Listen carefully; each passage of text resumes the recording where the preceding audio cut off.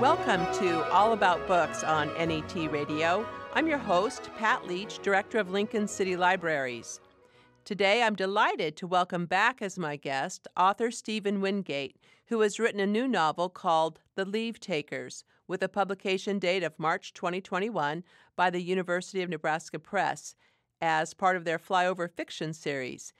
Stephen is an associate professor of English at South Dakota State University and has written in a variety of genres.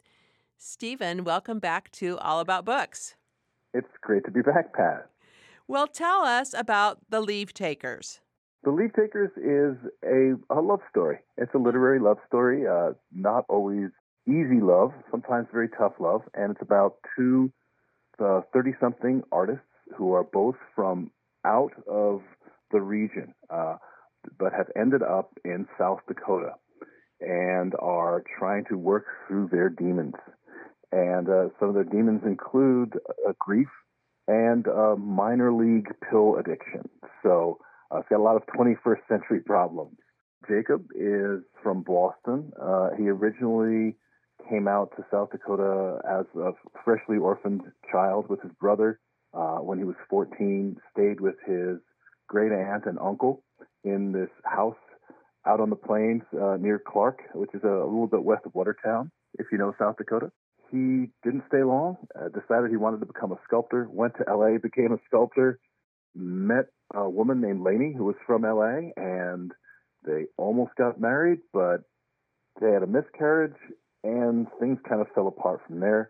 Jacob ended going back to South Dakota when his great aunt and uncle died, and he sort of is reluctantly there, but by chance he meets Lainey again, and when they meet each other again 4 years after breaking up, they think, wow, who is really going to understand me and my grief, because they both have a lot of lost loved ones. They get together and they say, nobody else is going to kind of get me like this person does, and they decide to take a stand and kind of get their lives back, because they both lost a little bit of their lives to addiction and a lot of their lives to grief. So they are holed up in this windy old house from the 1920s on a hill, north central South Dakota, and just kind of trying to fight their way through. And it's a very different book than my first novel of Fathers in Fire, which we talked about a couple of years ago. Right. I think of this as my happy ending book because it's a love story and it's not a tragedy. It just, they have to fight their way through some things to find some kind of wholeness. And I think that's been my experience of human relationships and life in general. The novel has a long history. I tend to be a really slow writer. It's painfully slow. Sometimes I'd really like to change that. I tend to like to let my work marinate for a really long time. So the earliest drafts I have of this go back to about 2003. Wow. And it was, at the time, it was set in Colorado, and which is where I was living then. Did the agent thing for a while, but couldn't sell it in New York. Sort of sat on a shelf for a few years. And then after A Fathers in Fire came out, I looked around and I thought, well, what do I do next? I felt like it was time to start writing something that was set in South Dakota, because there I was, and I'm gonna be there for a while, right? Right. So I thought I need to kind of start writing this place, but I didn't have any new stories. I had this book. I thought, why don't I just try to transition that book to this place? And I actually love the result. How did the story change when you switched from Colorado to South Dakota? Quite a bit. There was a lot more isolation of the characters, and their relationship to their place became more complex. When they were living in Colorado, they both loved it. It was super happy. There was, they could just go up into the mountains and there was lots of sunshine, and there were always people all around, fellow artists all the time, robust gallery scene. Get bored, call a friend, they're there.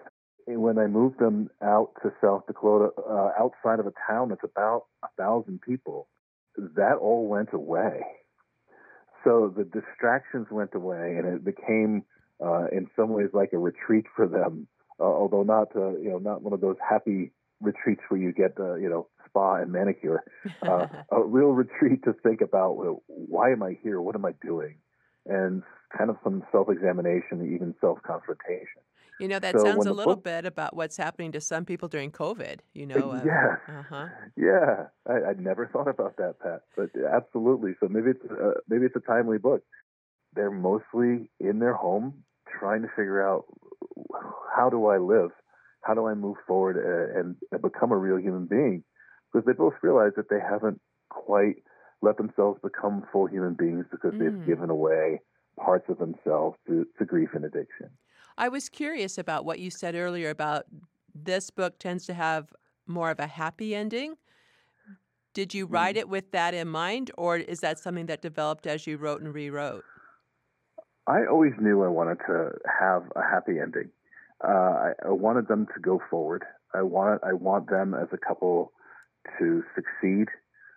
They among their other ghosts, they also have had fertility problems. Lainey has a misshapen uterus, so it's really been difficult for her to have a baby. She's had multiple miscarriages, can't stay pregnant, and well, I don't want to give too many spoilers, but there is a happy ending. Mhm. Um, they're able to kind of work things through because I want to feel hopefulness in my own life, and it's hard to write. At least it's hard for me to write things that are depressing all the time. As important as it is to write about the human struggle, I think every once in a while I want the good guys to win. My writing isn't always like that, and it may not always be like that. But in this particular book, I really wanted to send out some hope vibes. I find that intriguing in terms of my reflections on conversations I've had with readers about literary fiction that often the ending doesn't offer the up note that some readers tend to seek. So kind of finding that balance also for yourself as a writer intrigues me. Yeah, working on a book that long, I had to have that kind of hope, that nice harmonic note at the end to get myself through so many drafts. Well, I was intrigued by this comment in your acknowledgments at the start of the book. You write, "Thanks to Irving M. Weinberg, my seventh grade music teacher, who taught me that it's better to practice 15 minutes a day than to practice 3 hours on a Saturday afternoon." So is that also a description of how you write? I'm an everyday writer. Uh-huh. Yeah, right now there's a lot of businessy stuff going on with the book, trying to arrange to get people to read it. And so I'm writing not as much as I would like to right now, but typically I wake up in the morning and I write. It's my meditation. It's it's kind of the centerpiece around which the rest of my life goes. Mhm. And I think that is it's what keeps me sane. My family tells me that I'm very, very grouchy if I don't write. And sometimes they'll just say, "Just will you please just write something?" Because I lose connection with my inner self when I don't write. I think most people who develop a creative discipline do it as a way to stabilize themselves. Most people who become artists are not just kind of, happy-go-lucky and carefree. Most people who become artists do so because there's some things they have to figure out. And for me, writing has been the path to some sort of not necessarily understanding, but at least an articulation of the problems that have vexed me and shaped me. Hmm. Does that suggest then that as you were writing and rewriting The Leave Takers, you were working on quite a few other pieces as well? Yeah, I can't really do two fiction projects at a time. I think that causes just way too much confusion.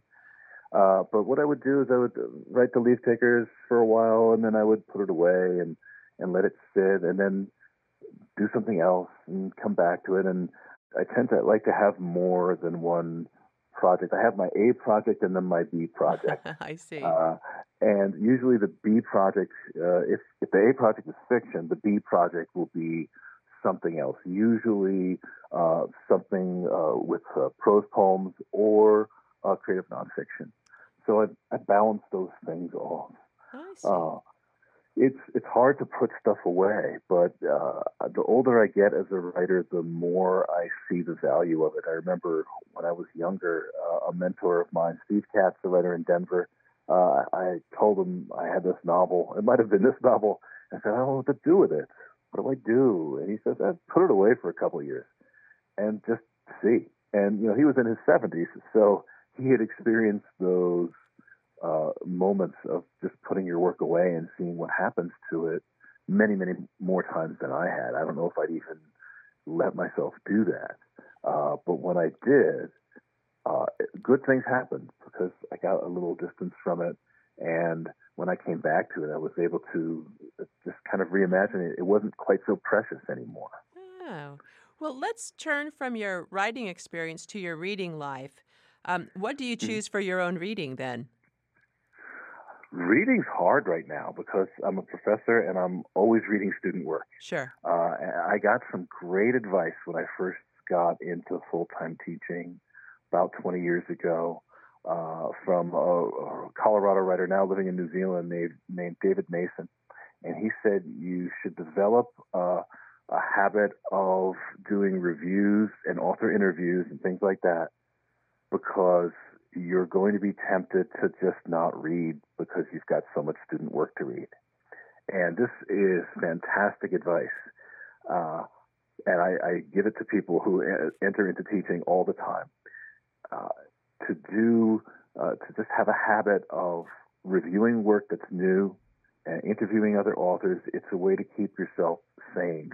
Sane as in keeping in connection with the people who are also writing in your community. Oh, sure. So one of the things that I do is I'm an associate editor at Fiction Writers Review, which is out of Ann Arbor, Michigan, connected with the University of Michigan Creative Writing Program. We've been around for 10, 12 years, and we do all sorts of author interviews and reviews and craft essays.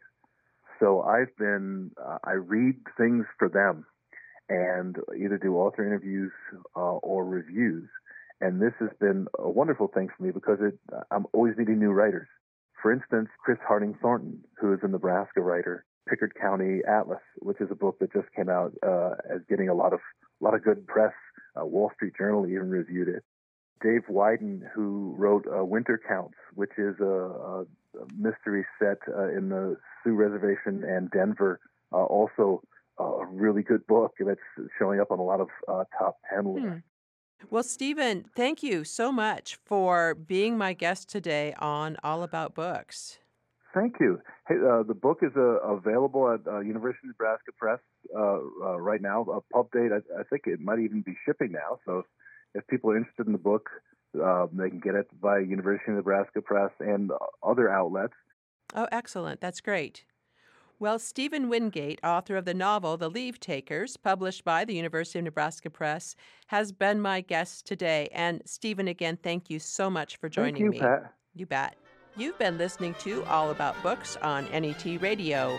Podcasts of this and other programs are available online when you visit netnebraska.org/radio. For All About Books, I'm Pat Leach.